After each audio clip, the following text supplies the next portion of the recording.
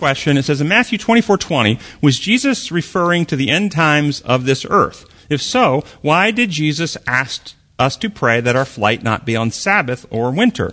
Will persecution only last 1 week or one season? If I'm not running this Sabbath, I'll be running next Sabbath.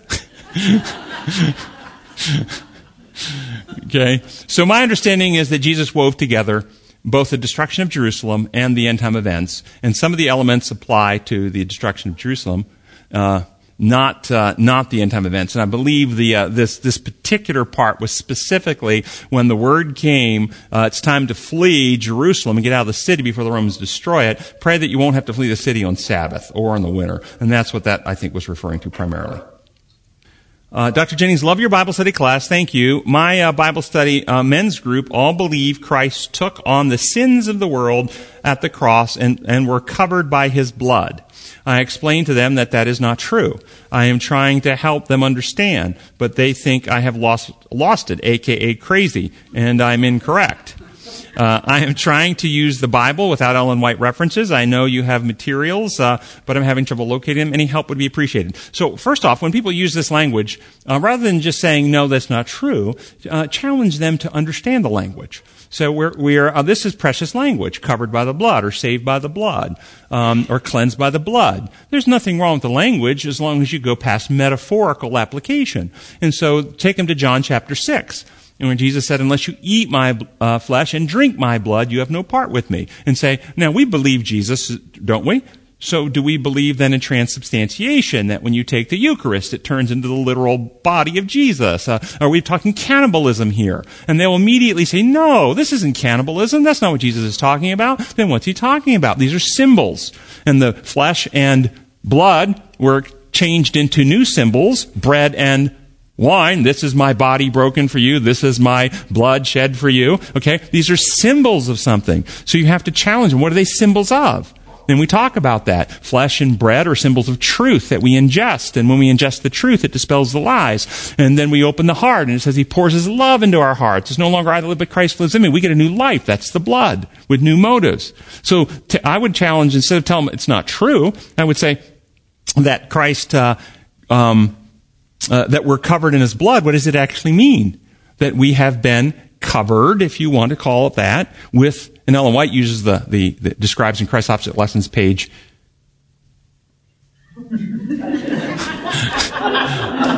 I think it's page 311. For Christ's Opposite Lessons, page 311, she says that covered with the robe of his righteousness, that when our thoughts are brought in harmony with, there's not the robe woven in the loom of heaven. There's not one thread of human devising to be covered with the robe of righteousness. It says when our thoughts are brought in harmony with his thoughts, our desires are united with his desires. We live his life. This is what it means to be covered with the robe of righteousness. It's not a covering over. It is a transformation of. And as Paul describes, we actually become righteous because we have the righteous life of Christ reproduced within us. And so you have to take them from their metaphors into the reality to which they're pointing. And I frequently tell people, if metaphors are only metaphorical, if they're actually connected to some reality, they're object lessons to teach. If you disconnect it and there's no reality that it's tied to, it's no longer a metaphor, it's fantasy. And many people in Christianity teach fantasy, which is something that's not actually in God's reality true. And Paul just dealt with this in Romans 14 and other places. It becomes superstitious. So that's how I would handle that. It seems to me that at this point, the SDA Church is trying to straddle the fence on the healing model that Come and Reason is sharing and the old guard of God who will inflict punishment on sinners. I read in the current SDA magazine that the president of the SDA wrote, quote, soon Christ will return and ultimately place the final penalty on sin, unquote, on Satan, unquote. And then he goes on in the article to write, quote, we do not have to fear the judgment if we know the high priest, if we know the coming king, unquote. I appreciate the clear and concise message that Come and Reason shares because it really does set us free. Well, it's very interesting, the language used here, the final penalty placed on Satan. That is actually not true. It's the final responsibility In other words, if you look in Isaiah and talks about Isaiah chapter 14 at Satan's fall, if you read down the whole progression of what happens, eventually the whole world who are saved, the saved look and go, is this the man who did all this? He's the one? And so recognition comes in the minds of the saved that he's responsible for all the pain and suffering and heartache. All of it bears from him. And that's what's really being described when in the sanctuary. And that actual recognition happens in the mind of the saved before the appearing of Christ. Those who are saved understand that truth. I understand that truth now. Okay? This is part of the Day of Atonement cleansing of the sanctuary process of healing the hearts, and you know what atonement is. We talked about this before. I've got a blog. Actually, we're going to have a new magazine coming out. It's in the editing process right now on cleansing the bride. Do you understand Christ cleansing his bride and cleansing the sanctuary are the same event? It's the same event. And there's other descriptions for it in Scripture as well, multiple different ones. Says I read that quote in class today, so we won't read it again. If God created man in his own image, male and female, he made them, then God has male and female aspects. That's a statement. There's not a question there. I can tell you that the image of God designed in Eden was two sentient beings who come into the unity of love, and in the unity of love, they produce images in their beings operating in love. The two shall be one. And the two were made complementary on purpose. Understand that God's design, Adam and Eve together are more than either one by themselves. It was purposely designed that they are more together than as solo individualities, even though they retain their individualities. And so it was designed to teach something about the Godhead, how in the Godhead you can have separate individualities that are other-centered, loving, and their love and other-centered function enhances their overall beings in some way. And this is what happens in a godly marriage. Unfortunately, sin damaged that, and we have selfishness in the hearts, and we have lots of disparity happening, but it is not God's plan that it work that way. Are the writings of Ellen White considered equal to the Bible? So I will read you 3 quotations from Ellen White herself, and I'll let that speak for itself. First is First Selected Messages 416. Was originally published in Review and Herald, December 15, 1885. The Bible and the Bible alone is to be our creed, the sole bond of union. All who bow to this holy word will be in harmony. Our own views and ideas must not control our efforts. Man is fallible. God's word is infallible. Instead of wrangling with one another, let man exalt the Lord. Let us meet all opposition as our Master did, saying, "It is written." Let us lift up the banner on which is inscribed the Bible, our rule of faith and discipline. That's the first quote. Here's the second quote. The Lord has sent his people much instruction, line upon line, precept upon precept, here a little, there a little. Little heed is given to the Bible, and the Lord has given a lesser light to lead men and women to a greater light. And the lesser light, she was talking about her own writings there. And then this last one. That was found in Review and Herald, January 20, 1903. And here's the last one found in Testimonies, Volume 5, page 691. If the testimonies speak not according to the Word of God, reject them. Okay, you understand this is powerful because every other person and other organizations who report or claim to have special prophetic insights, like Joseph Smith in the Mormon Church, or Mary Baker Eddy, and some of these people, they all claim that their writings correct the Bible. That there were errors in Scripture that need to be improved and corrected. Ellen White takes the position that her writings are subordinate to the Bible, and if they're not in harmony, they should be rejected. It's quite a different position. So no, Ellen White's writings, by her own estimation, now, you ask the question, are the writings of Ellen White considered equal with Scripture or authority? By some, I'm sure they probably are. I think there are probably many who consider it that way. Ellen White herself did not consider it that way. I belong to a group of multi-denominational Christian women who were banned from their churches due to not having a specific medical procedure last year. Among them is a new Christian who studied herself into Christianity while in lockdowns. She is struggling with demonic forces and reaching out to the community for support. My concern for her is there are many promoting that she needs to be delivered by someone especially anointed to do so. There's a lot of praying in tongues as well. Any thoughts on how to counter these errors with love and truth without being divisive? Can you also point to me to where to go to expand my understanding of these things? Well, first is Scripture. Scripture. And if you go to Scripture and go to the New Testament, they had a lot of people, multiple counts of demonic forces affecting people and the apostles' interactions with them. And how did that work out?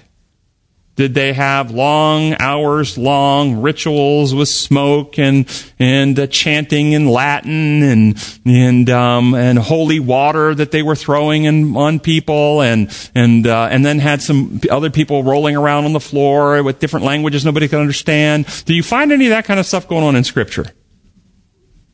You do not. Understand, it took a word.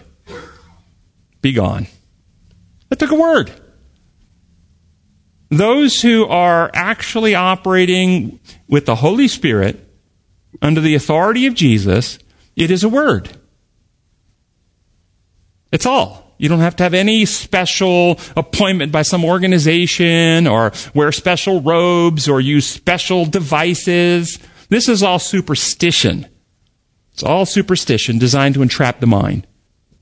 So I would say what you do is you pray, ask God for wisdom, and pray with this lady one time and say, Lord, I'm asking you to send your Spirit and your angels to drive any demonic forces from this woman and create a space around her where your Spirit can work in her heart. Understand God will honor that prayer. Understand that woman has freedom of choice. And if she is engaged in any activities that invite demonic forces back into her life, God will respect her choice. If she goes out that night and goes to a Ouija board, she's likely to have demonic forces involved because God doesn't take away her freedom.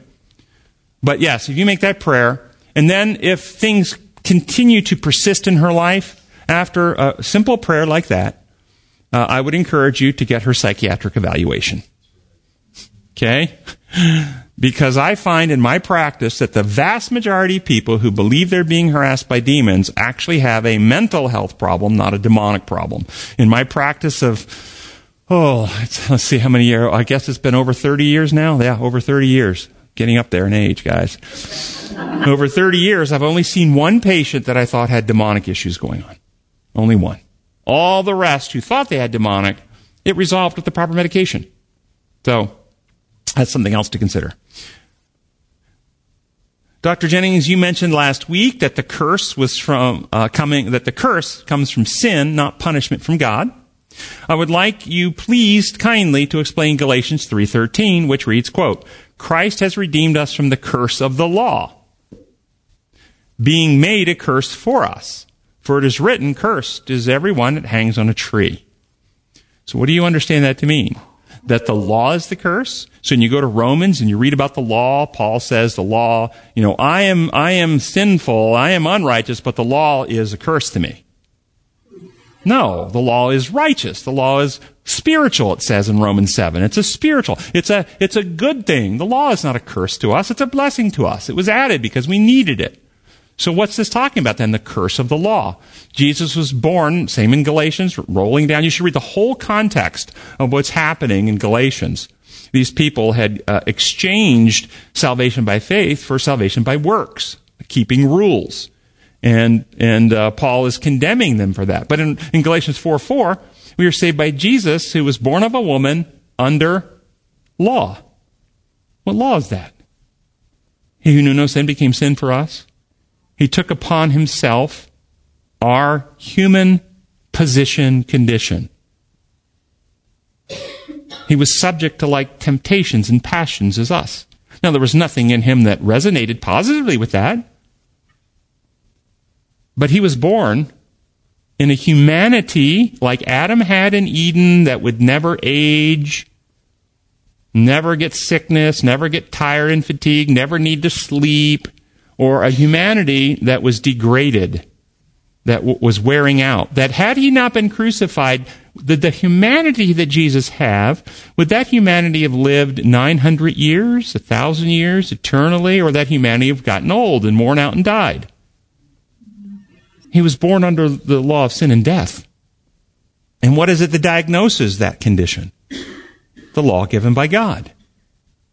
And so the curse is the sin condition, which Paul describes in Romans. He wouldn't understand or know if it wasn't for the law given by God, which exposes and magnifies the sin condition.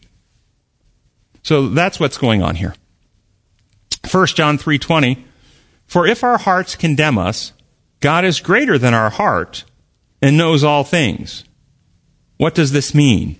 Is it referring to how God heals our conscience and brokenness through sin? So when you have questions, especially if it's in the New Testament, and want to get my thoughts on it, I encourage you to check the New Testament Remedy, the Remedy New Testament, my paraphrase, and see what I wrote about that. And I think that might help. But let's see, it was 1 John. I'm going to look there and see what it says. 1 John 3:20. 1 John 3:20. And that quick, we're there. And it's, what did I paraphrase here? The truth is more reliable than our feelings, and God's ability to heal and restore is greater than our sickness. So be courageous, for there is nothing God doesn't already know. So that's how I would explain that. Another question related to other Christian beliefs, those who teach that one needs to go back over your life and find all the agreements made with the devil and break these binds. They also seem to have gifts of the Spirit, i.e. discernment, and make declarations about what others do and need to do. How to gently bring them to the awareness of these errors. What scripture could you use? Thank you. Do you understand what they're talking about here?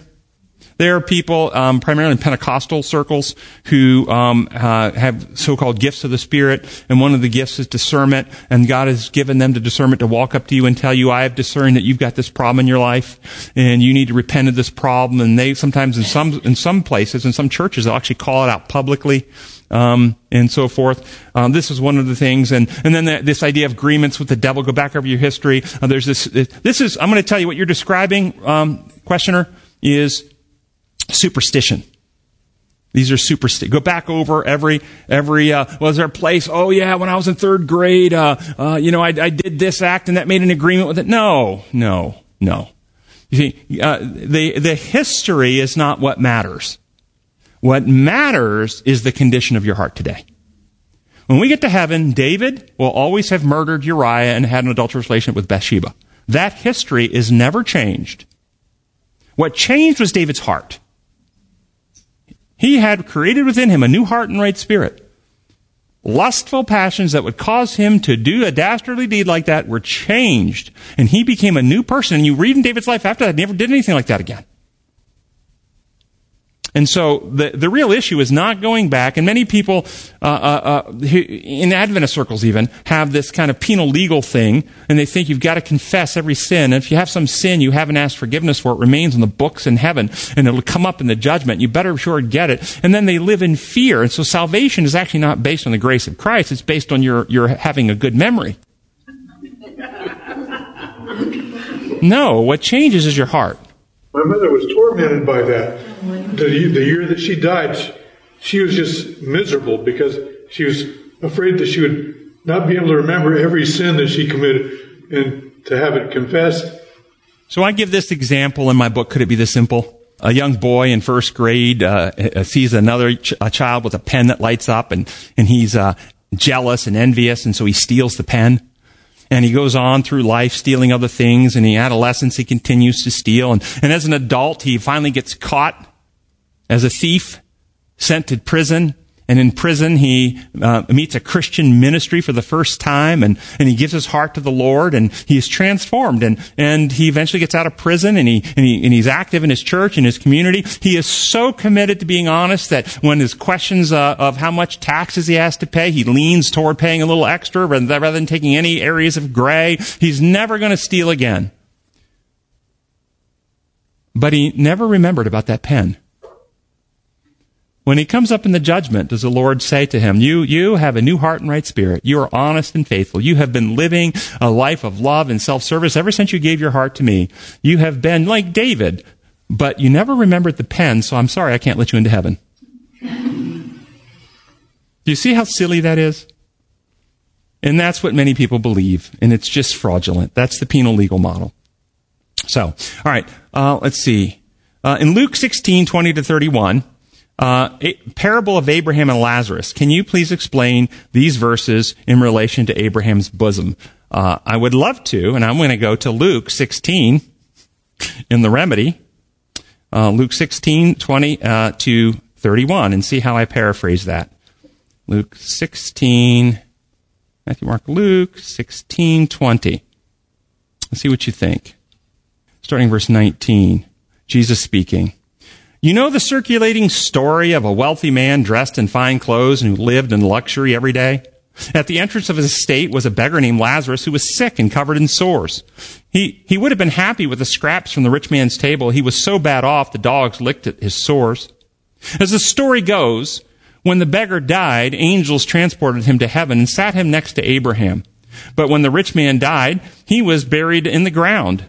The rich man looked up while being tormented in hell, spotted Abraham millions of light years away, and noted Lazarus beside him. So he cried out, his voice carrying over the expanse of the universe, "Oh, Father Abraham, take pity on me and send Lazarus to dip his finger in water and cool my tongue because I'm in agony in this fire." But as the story goes, Abraham replied, "Son, don't you remember all the wealth and health that you had during your lifetime while Lazarus suffered in poverty and sickness? But now he is rejoicing here and you are in agony. Besides, the kingdom of love and the kingdom of selfishness are separated by such a chasm that those fixed in one cannot cross over to the other."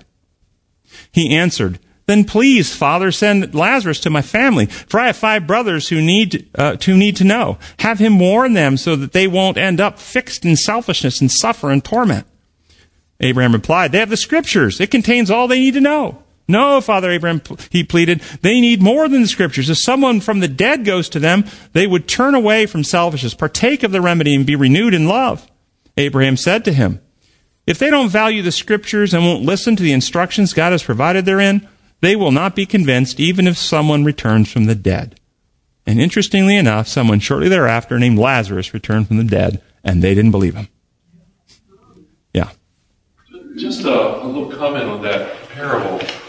The parable is an allegorical parable. It has a main point, but the elements also are significant. The rich man is clothed in purple and linen, kingly and priestly attire.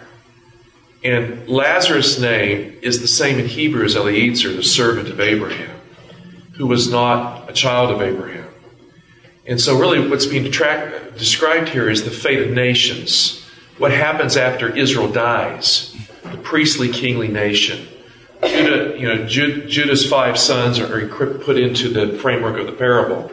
So it's the afterlife of the nation of Israel after its rejection is in torment, perpetual torment, and so on. So Jesus is actually doing a little eschatology here, or not eschatology, but prophetic future telling by talking about the fate of nations.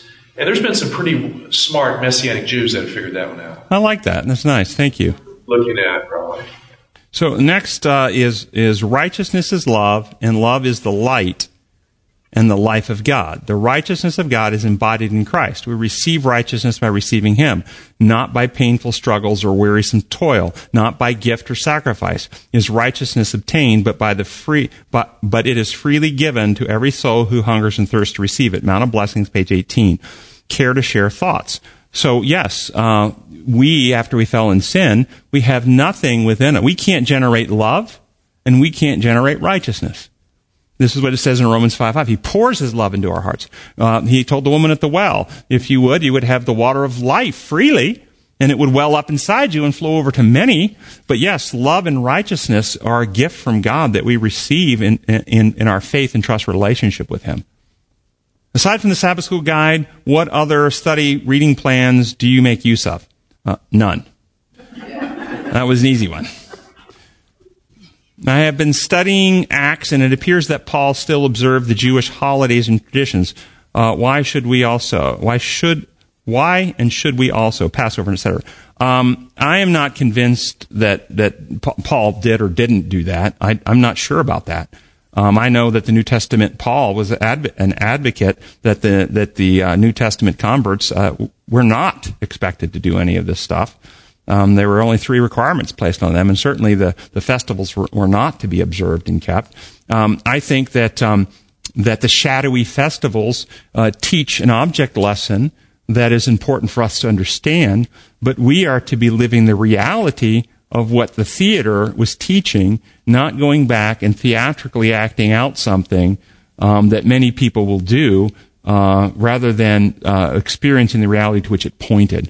And if you remember our seminar, if you haven't watched our seminar, go to the Come and Reason website and go to the resource section and find the link for the seminars, and you'll find one on the sanctuary. And go through the symbolic meaning of all the elements there, and the overview of the feast days and what they're teaching. They're actually teaching the fall to the earth made new on an annual cycle. As soon as Adam and Eve sinned, God left the sins committed beforehand unpunished. He passed over them. And all the feast days teach a progression. Passover, when Jesus came, the Pentecost, the day of trumpets, and then ultimately we will tabernacle with God in an earth made new, the Feast of Tabernacles. So they teach the progression of that in the feast days. It's okay to study them, but I don't think there's any I don't think there's anything wrong if you want to act them out, but there's no salvific benefit from it. Should a nation that has worldwide influence use its power and influence to restrain evil? So, my view is that God has, Romans 13, allowed human governments to be in position to provide order to society and to restrain those who would overtly harm others. So yes, nations should restrain evil within the parameters of their authority. So the United States should actually restrain evil in the United States, and then use their influence to help others restrain evil, so they can influence through various means to encourage others through training of police forces and providing funds or other things for other people who want to put in practice their systems of restraining evil in their nations. But I think you find big problems when you go down the trail of being the world meddler. How do you explain Hebrews 10:25? And what will we do with that, guys? We will go to the remedy, Hebrews 10:25. I don't even know what it says. It just said how you explain it, so I have to look it up anyway. 10:25. So Hebrews 10:25 says, "Don't stop meeting together as some have done, but continue to encourage each other, and do so even more as you see the day of ultimate deliverance approaching." I think that's fair. That's what we do. We want to meet together and encourage each other. There's strength, and we help each other as we grow. So I support that completely. And we're almost done here. Let's see. I have been attending church since my childhood, and for the last 2 years I've been worshiping at home and really feeding myself with spiritual food as I never did before. Oh, that was maybe related to the question above. Okay? But when you're feeding yourself at home, and there's a place for that. When you get an injury, you go home, you go to the hospital, and then you go home, and you're on convalescent leave, until you gain strength. But then you get back out in, and we have a opportunity to serve other people. And as you're growing in God's grace, then you have to be a light to the world, and there is something about your own character that develops as you interact, share, and minister to other people that will not grow in isolation at home. It seems so many want punishment, justice done for sin, harm committed by others to them or this earth. And my thoughts on this desire This desire does not reveal a changed heart, but a misunderstanding of God's ways. Should we instead desire the remedy to harm? Would this signify change? Yes, of course. This is what Jesus actually prayed about. Pray for those who harm you. If you love your enemies so that you can be children of your Father in heaven.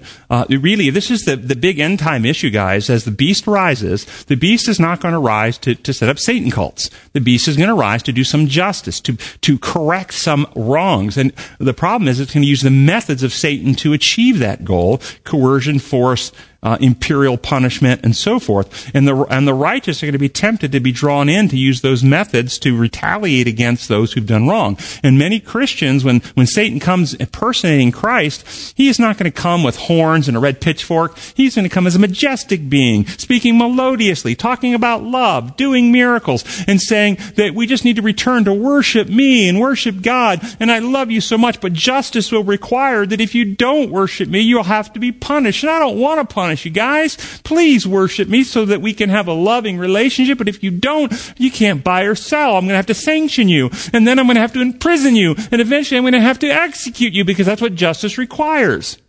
This is our God. We have waited for him, many will say. And this is the vast majority of Christians are looking for a God, and they're looking for a God who would use his power to torment and kill those outside the walls of the New Jerusalem, as long as they deserve, torture them, and then kill them. That's what they're looking for. Yes. Scripture says that the Lord says, vengeance is mine. And that has been a favorite text for a lot of these people that are looking for justice. But unfortunately, they don't realize that vengeance of God is to make a friend out of an enemy. That's right. That's exactly what it is. That's exactly right. If you had an opposing group of soldiers that were attacking you, and you could somehow turn all of them to your allies on your side, you've just defeated the other army. Okay? So, and then final one, it says, alternate news outlets are discussing the collapse of the dollar very soon.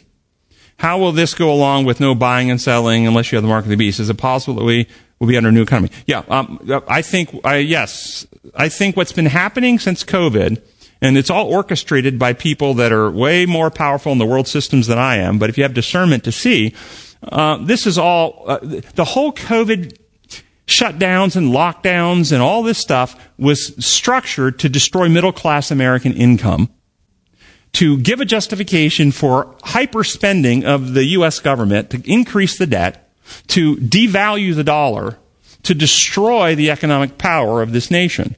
You're going to see the same thing happening right now with the oil. You know why the gas prices and everything are going up, and we're probably going to have a food shortage? This is not driven by what's happening in the Ukraine. This is purposely done by the current administration, shutting down our own production in the fields that we have. If you remember, just a little more than a year ago, gas was $1.60 a gallon. We were completely energy independent. We got no energy outside of our borders. We produced it all.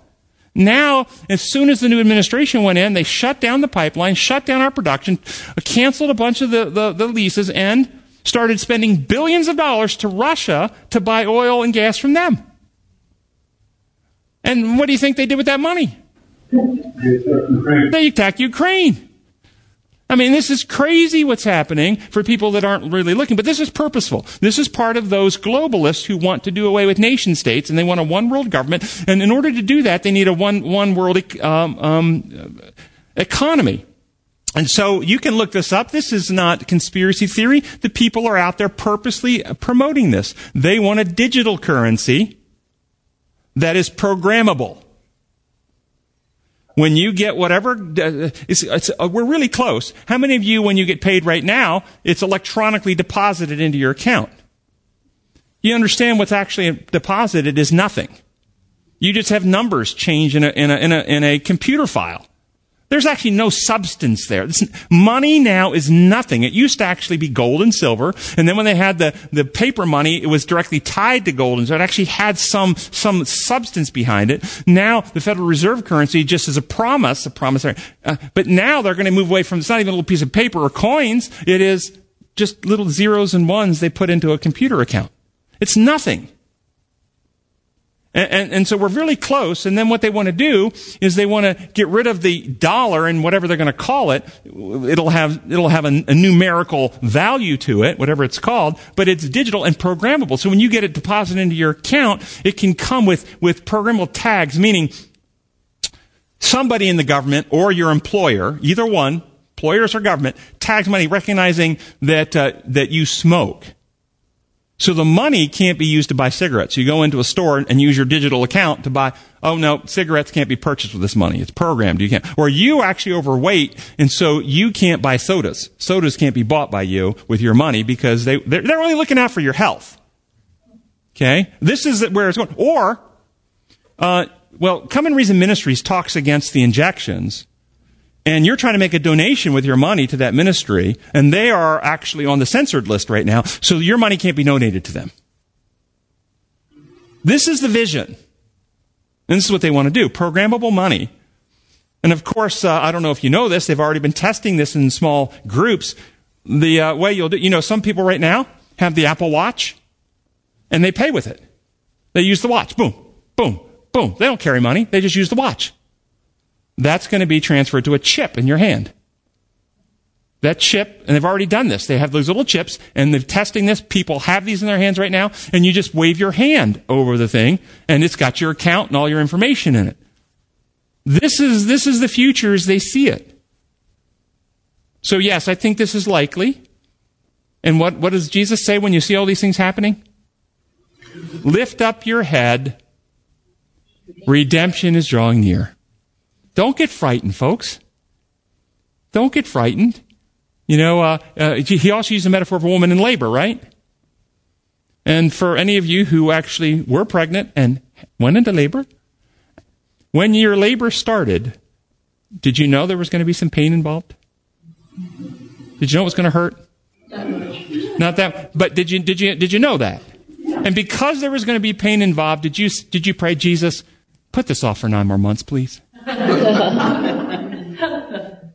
Did you want to put it off? Or even though it was going to be uncomfortable, did you want to go through because at the end there was delivery?